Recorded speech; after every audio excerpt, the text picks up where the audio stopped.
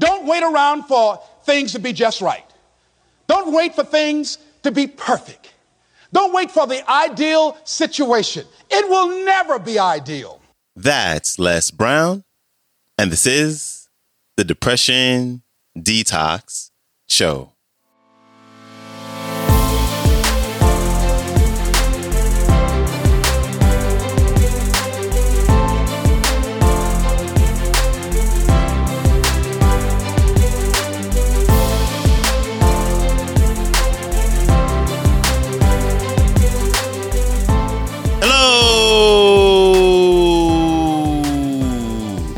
Welcome back to the Depression Detox Show, where we share ideas and stories to help you live a much happier life. I am your host, Malik Josephs. Happy Monday and happy 4th of July.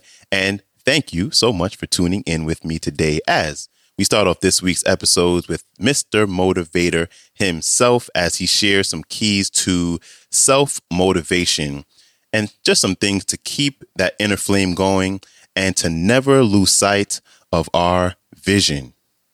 So without further ado, here's Les Brown.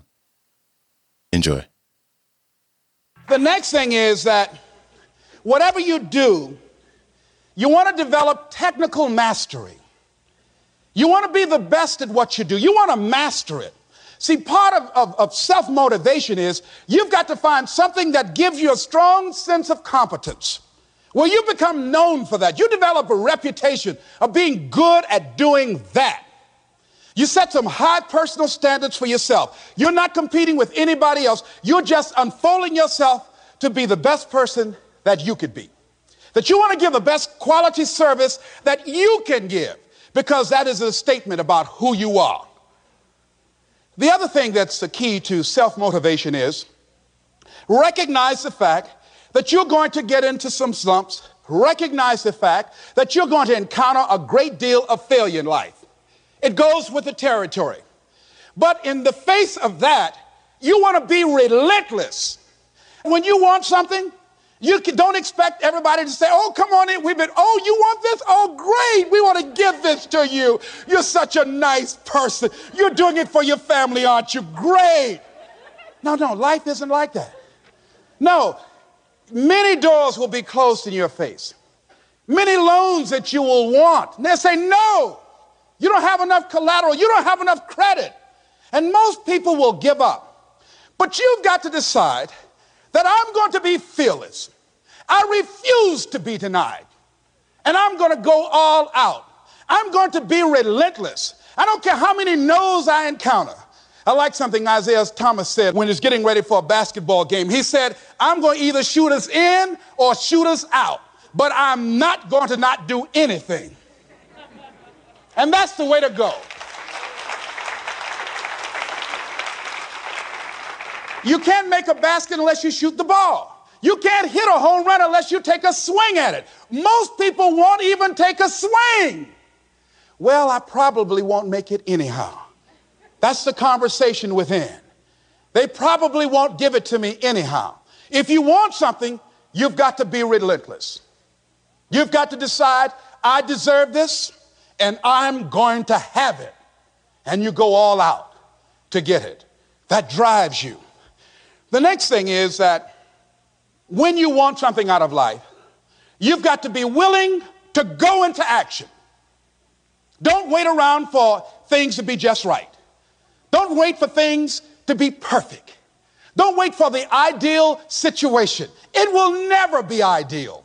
There will always be a reason. Well, as soon as the children grow up, or as soon as I pay my bills, or as soon as I get my divorce, as soon as I get enough money together, do what you can, where you are with what you have, and never be satisfied. A lot of people never take a chance in life. They don't want to take any chances. They want the situation to be ideal. See, that's not walking by faith. That's walking by sight. If I can see it, I'll do it. No. That's a lot of people saying, if I can see it, I'll believe it. No. If you believe it, you can see it.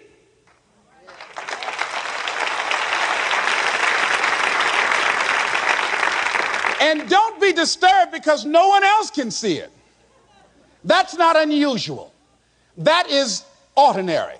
But because you want some different kind of results in your life, you've got to be willing to be unreasonable. If you want unreasonable results in your life, you've got to be willing to be unreasonable. Part of being unreasonable, you don't judge according to appearances. Part of being unreasonable, you can see it because you believe it. That's part of being unreasonable. Part of being unreasonable, you're like Paul who said, you must have the faith to call forth those things that be not as though they were. That's part of being unreasonable. Most people won't do that. Most people say, call me when you get it together. Then I'll support you.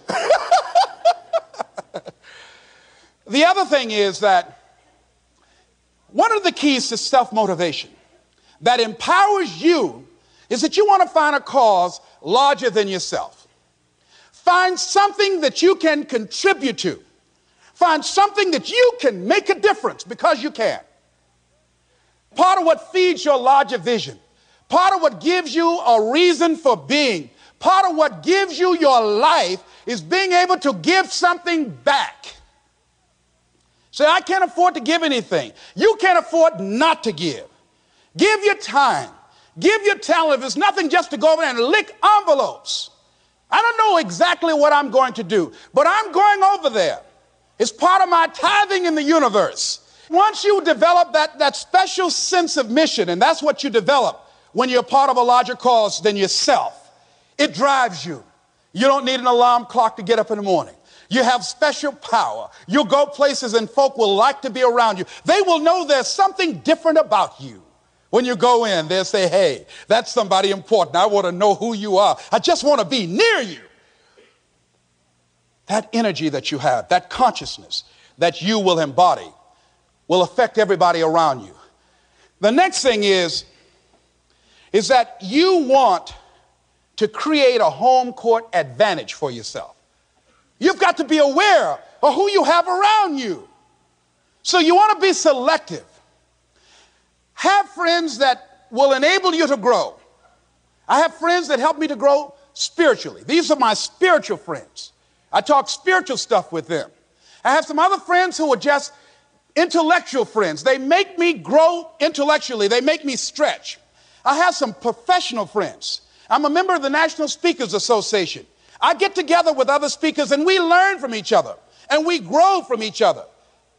I have other friends who are just social friends. All we do is just socialize together. We'll look at a basketball game together or go out dancing, but that's all we can do. We don't talk anything serious, nothing spiritual, nothing intellectual. That's not that kind of relationship.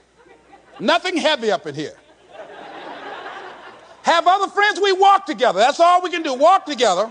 Talk about we're going to lose weight one day, by and by for good, all right? That's all we do. Nothing else. So, according to the relationships that you develop, we grow from people and projects. And the relationships that you develop can enhance and can enrich your life, or they can drain you.